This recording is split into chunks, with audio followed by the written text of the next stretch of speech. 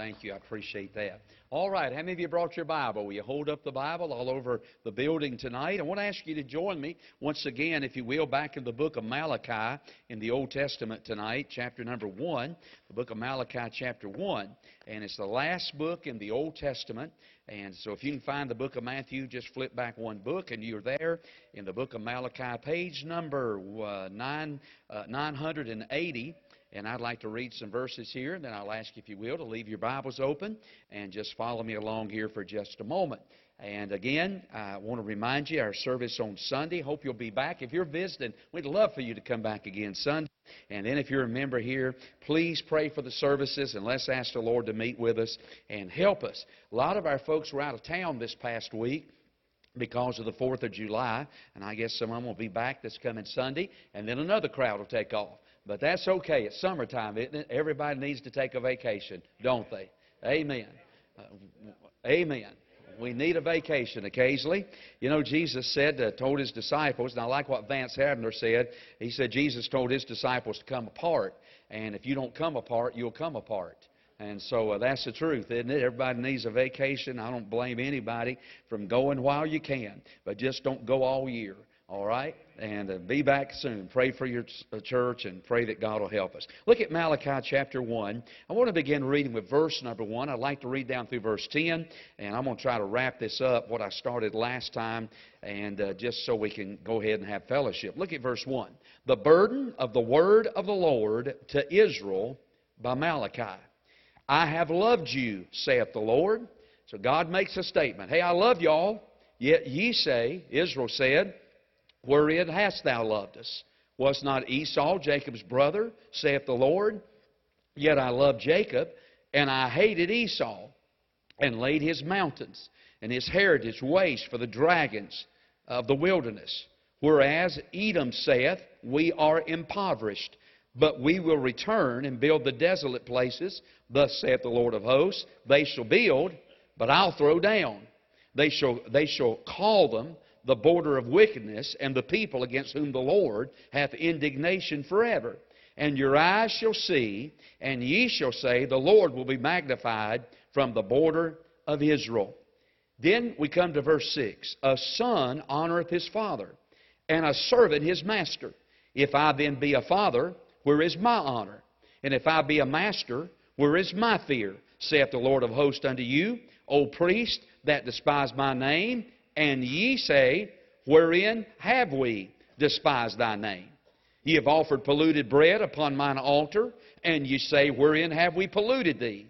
In that ye say, the table of the Lord is contemptible. And if ye offer the blind for sacrifice, is it not evil? And if ye offer the lame and sick, is it not evil? Offer it now unto thy governor. Will he be pleased with thee, or accept thy person, saith the Lord of hosts? And now, I pray ye, beseech God, that He will be gracious unto us. This has been by your means. Will He regard your persons, saith the Lord of hosts? Who is there even among you that would shut the doors for naught? Neither do ye kindle a fire on mine altar for naught. I have no pleasure in you, saith the Lord of hosts, neither will I accept an offering at your hand. All right, let's reading those verses tonight. Can I mention this before we pray? Hope for Hurting Parents is this coming Tuesday, July the 9th at 7 o'clock. Is that right? And if you'll just come in the glass doors out front, and there'll be somebody that will greet you and help you to get situated where the meeting will take place. And while I'm just on the subject of, if you know somebody that's struggling with their children, this program is not for children, it's for adults, for parents. If you know somebody that's really struggling with their children, you might want to recommend them the Hope for the Hurting Parents. Well, let's pray. Father, would you please bless your word tonight and help us, I pray, and speak to our hearts. In Jesus' name, amen. If you think back to a couple of Wednesday nights ago, you may recall that I started a series of sermons from the Old Testament book of Malachi.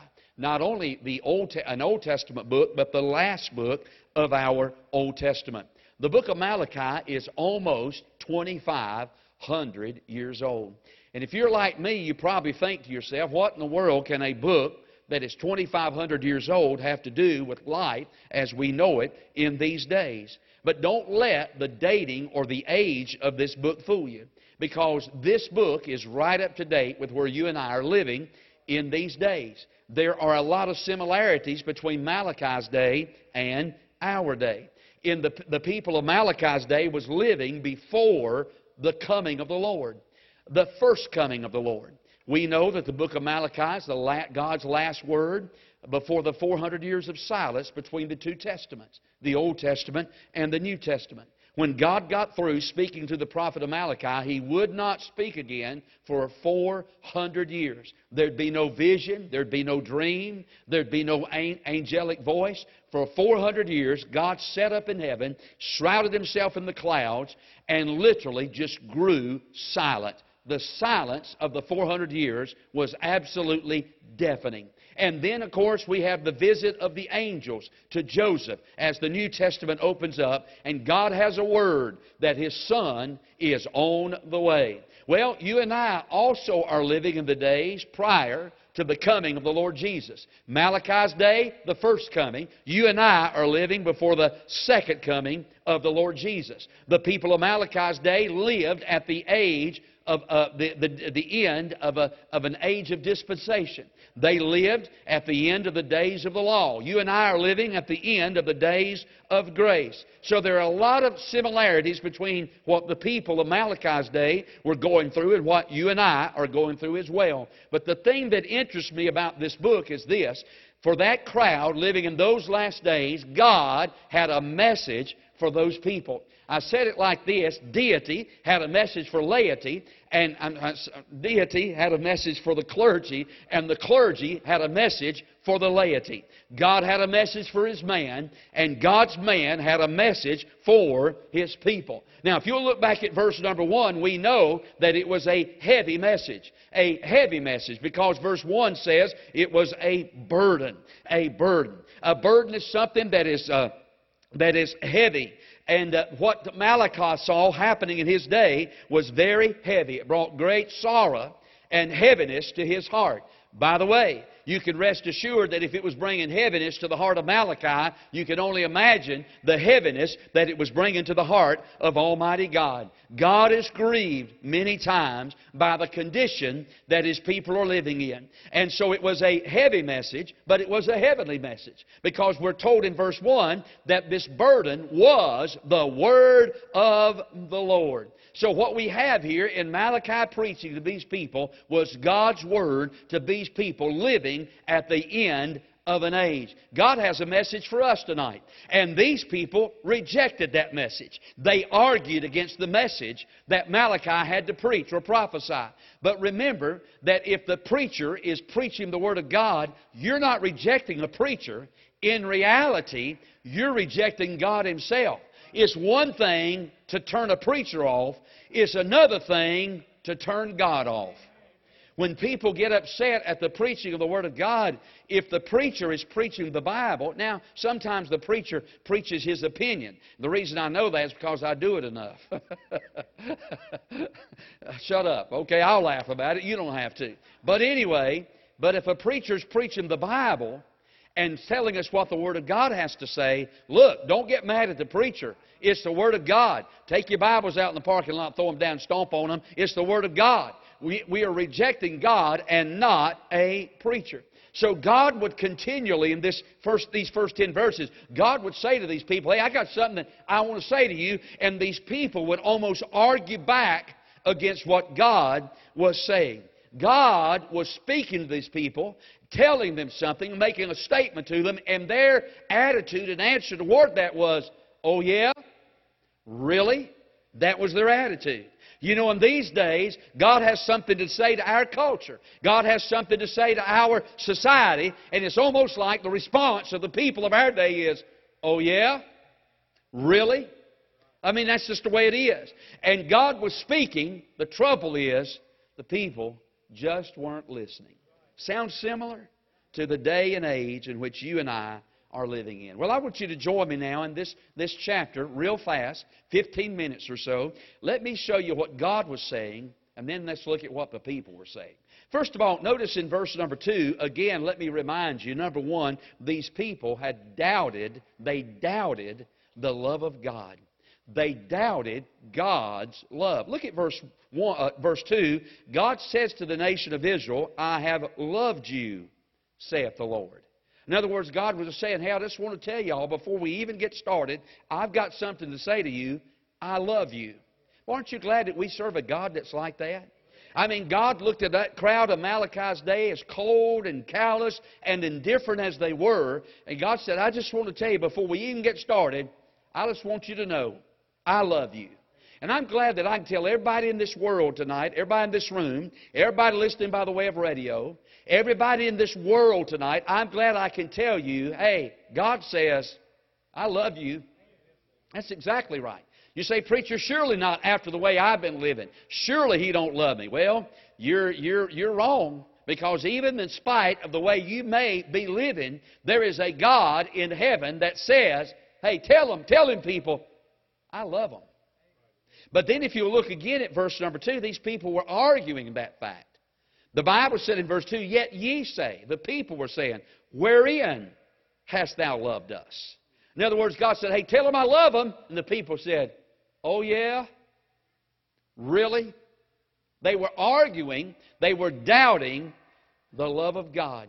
Now, the Bible tells us in Jeremiah 31 in verse number 3 that God has loved us with an everlasting love.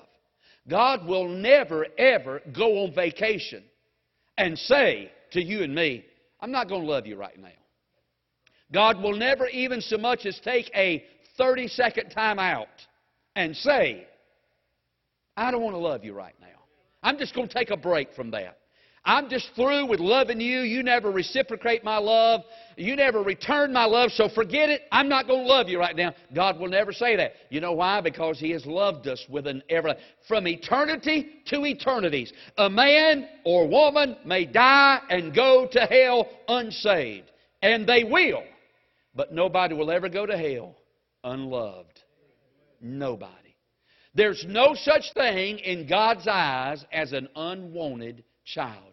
I know we're living in a day of disposable children, unwanted children. People want to run all over the country and make babies. But when it comes time to raise babies, they just want to give them to somebody, leave them on the doorstep, set them out, throw them in a trash can, and we say, hey, they're unwanted children. But I want to tell you something. When it comes to God, there's no such thing as an unwanted child. God wants everybody to become His child. So God said, I love you. Their response, oh yeah? Really? Well, then look again at verse number 2. And God said this, was not Esau Jacob's brother, saith the Lord? Yet I loved Jacob, and I hated Esau. Now again, I just want to remind you, I'm moving on. Don't let that disturb you or upset you. A lot of people say, see there, he chose Jacob and he rejected Esau. But I just want to remind you again, what we got here is hyperboles, known in literature as hyperboles, comparative language. And what God is saying is this, I have loved Jacob so much. Jacob was Israel, we know that. I have loved y'all so much that the love that I have for y'all in comparison with the love that I have for Esau looks like a love and hate relationship. By the way, the thing that amazes me about this statement is not this, that he hates Esau. The thing that amazes me is that he loves Jacob. Amen. Jacob, we know, was a liar. He cheated his way through life. He was the deceiver. He stole. He was a scoundrel. And the amazing thing is, God said, hey, I want to tell you something. I love that old scoundrel. I love that cheater. I love that deceiver. I love that liar. That's the amazing thing, that God would love Jacob. And he goes on to prove it. According to verse number 3, God said, I have laid Esau's heritage and his mountains waste for the dragons, for the beast of the wilderness. And by the way, you say, preacher, explainify all that. Well, that's easy. You got to remember that Esau became the father of the Edomites. The Edomites were the first cousins of the Israelites. How many of y'all got first cousins? If you're alive, you probably somewhere got a first cousin. All right? So the Edomites and the Israelites were first cousins. But here's the thing, the Edomites hated the Israelites. We have an Old Testament book called the book of Obadiah. It's one of the little postcards of our Bible. It's only one chapter, has about 16 verses. But that whole book is about God's punishment of the Edomites because of the way that they treated the Israelites. For example, when the Babylonians attacked Judah and carried the Israelites off into captivity, the Edomites, their first cousins, laughed about it. They actually told the Babylonians, hey, you missed some. There's some hid out over here. You missed them. Go get them as well. And I mean, and then they looted the cities of Jerusalem after the Babylonians left with the captivities of the people. I'm here to tell you, these Edomites treated God's people terribly. And maybe that explains a little bit about why God was so angry with them. Because God said to the nation of Israel, I will bless him that blesses you, Israel, and I will curse him that curses you. That's why, once again, on this 4th of July Eve, I want to say that if America ever cuts ties with Israel, we are finito. We're done. Stick a fork in us, cut the light out, put us in the freezer, start the bus. We're done if we ever quit being a friend and ally to the nation of Israel. God said, I love you. Oh, yeah? Really? You ever had that kind of an attitude before? Number one, they doubted God's love. Notice, secondly, in this text, that they not only doubted God's love, look again down at verse number 6. They dishonored God's name. Now look again at verse 6, and God says this, a son honoreth his father, and a servant his master. Now, God is using an everyday illustration that all of Israel was familiar with. For instance, God said, I want to tell you that as I look around, that children, a son, will pay honor and respect his father. And by the way, they ought to. It's in the Bible. We ought to respect and honor our parents. Amen. And then he said, and I look around and I see servants who obey their masters. But then God come to verse number 6 and said this now. But if I'm a father, where's my honor?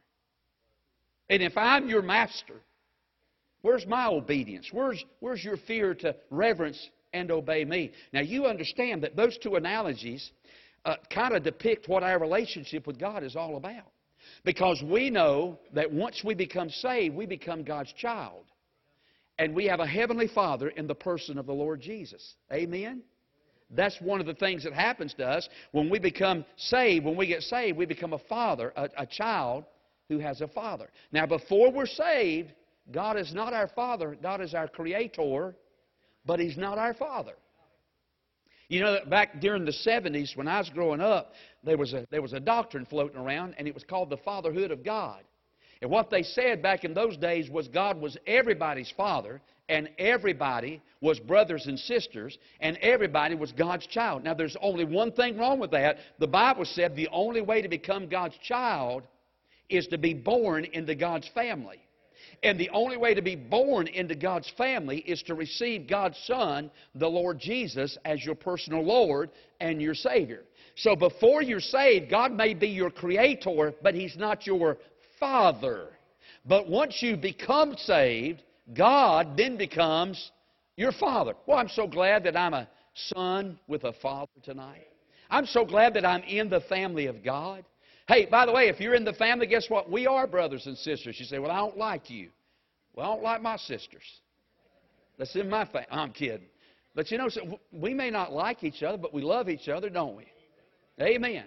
You don't like your in-laws, but you love them, but you don't like them. You love them, but you don't want to go on vacation with them, do you?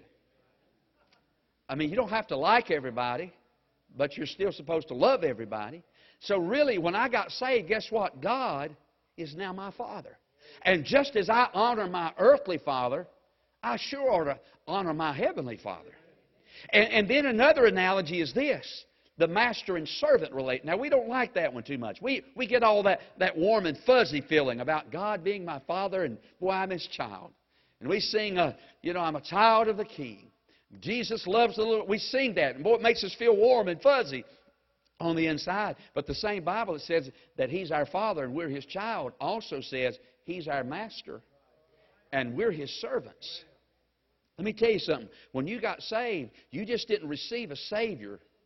You received a Lord. The Bible said, whosoever shall call upon the name of the Lord Jesus Christ shall be saved. The Bible said in Romans 10:13, for whosoever shall call upon the name of the Lord shall be saved.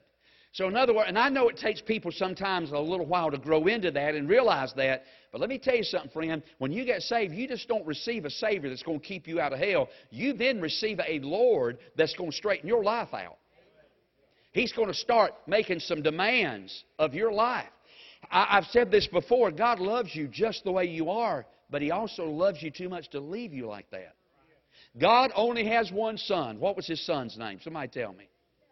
Jesus. God only has one Son, but He has many sons, if that makes sense. The Bible said, for as many, what is that? John 1:12, but as many as received Him, the same gave He the power to become the sons of God. God has only one begotten Son, Jesus. But everybody that gets saved becomes God's sons and daughters. But here's the thing about it. God wants all of His children to act like His one Son, the Lord Jesus. So once we become saved, God begins to work on us, to conform us, to help us to be a reflection of His only begotten Son, the Lord Jesus. So He starts making demands of our life. People love that little baby Jesus laying in the cradle at Christmas, but when that little baby Jesus steps out of that tomb and says, I am He that was dead and I'm alive forevermore, and I am Lord, and I tell you, here's how things are going to be from here on out. People say, no, sir, I don't want that Jesus. But let me tell you something. Hey, getting saved is not like a buffet line where you kind of go down there, you pick and choose what you want.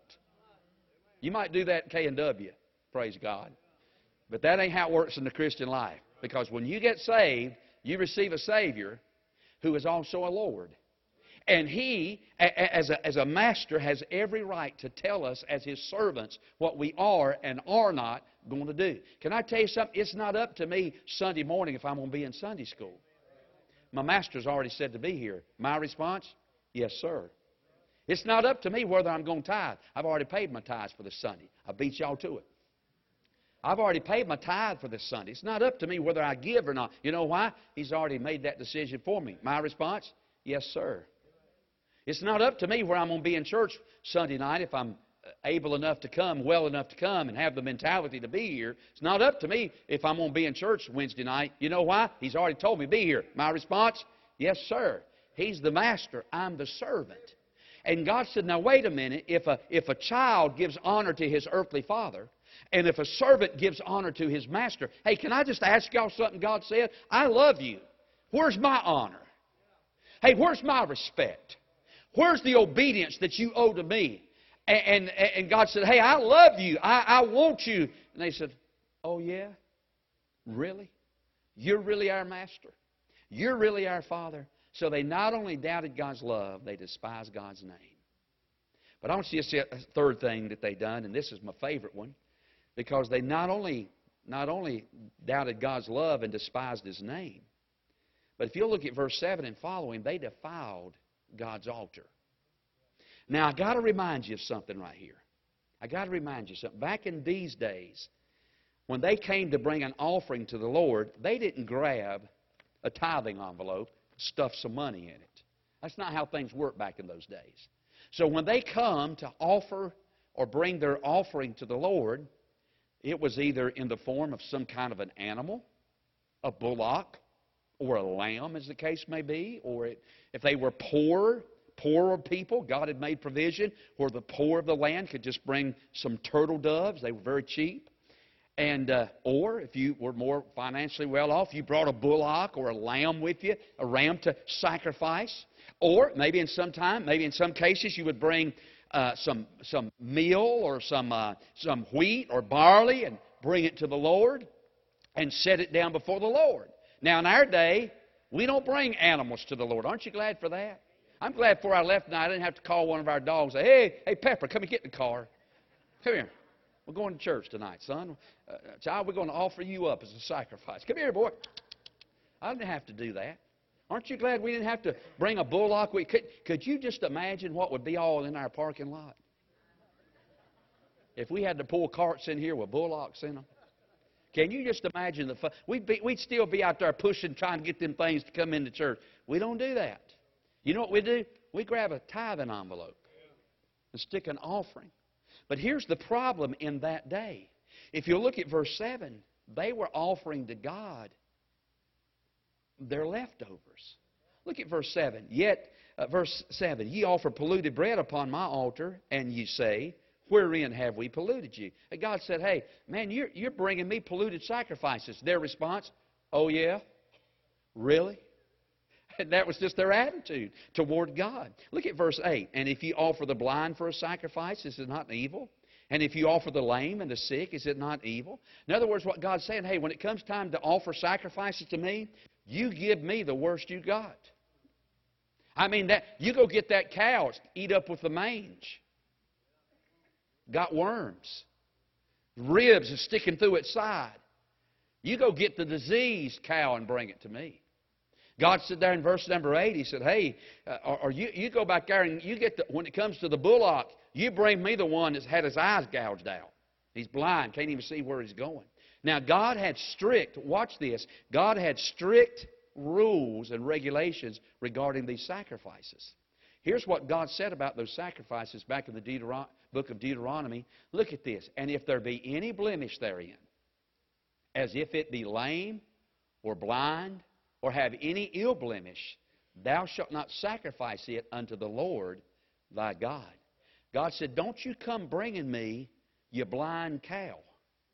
Don't you come bringing me that bullock that was born with 3 legs. Don't you come bringing me that ram that's missing an ear. Don't bring me that stuff. You know why? Our offerings, those offerings were a picture of the perfect offering that God was going to make in the person of His Son, the Lord Jesus. May I remind us all that God didn't send an angel down here to die in our place. God didn't send an angel down here with a broke wing, and the other flapping around that other and wouldn't even work. God didn't send an angel down here that was missing an eyeball. God didn't send an angel with the mange that didn't have any feathers on it to die in our place. God sent the best He had in the person of His Son, the Lord Jesus. That's how much God loved us. Gave the best that heaven had to die in our place. And then God said, and you have the audacity to bring me your leftovers. God said, hey, don't bring me that buggy meal. Don't bring me that stuff's got the bugs in it. I don't want that. He said in verse 8, look at this. He said, offer that to your governor. See if he's pleased with it. Hey, bring that diseased bullock in here and call your politician over here and see if they want it. Amen. God said, don't bring me your leftover stuff. In fact, if you'll look at verse 10, and I'm going to wrap this up. God said, if this is the way things are going to be, and all I get is your leftovers, God said, I just as soon that we shut the doors and let the fire go out. Isn't that pitiful? That's what He said there in verse number 10. He talked about there just shutting the doors and don't even start the fire on the altar. God said, I'm not going to accept them old sacrifices you're trying to bring me. You say, preacher, what's all that got to do with us? How many of us offer to God our leftovers? Well, God, I tell you now, here's the way it's going to be. Now, it's the 4th of July weekend, and I just want you to know that I love you and thank you for the freedom that we have in America. But now, look, I'm leaving, God. And here's the thing, I'm not going to get back till late Saturday night. I'm not even sure I'm going to be able to get up Sunday morning, but if I do, I'll come. Or here it is. Lord, you know it's vacation time. And I'm just going to be honest with you, Lord. Now, this place I'm going to spend my vacation is going to cost me X amount of dollars. And I got the money, but Lord, I got a little bit more than that. And if I have anything left over when I get back, I'll give you your 5 on Sunday morning. God said, I just shouldn't, with that kind of an attitude, I just soon for y'all to shut the doors, let the fire go out, and let's forget the whole thing if all you're going to give me is your leftovers. Amen. God said, hey, I deserve your best because I gave my best for you. They defiled the altar. And their attitude, oh, yeah? Really?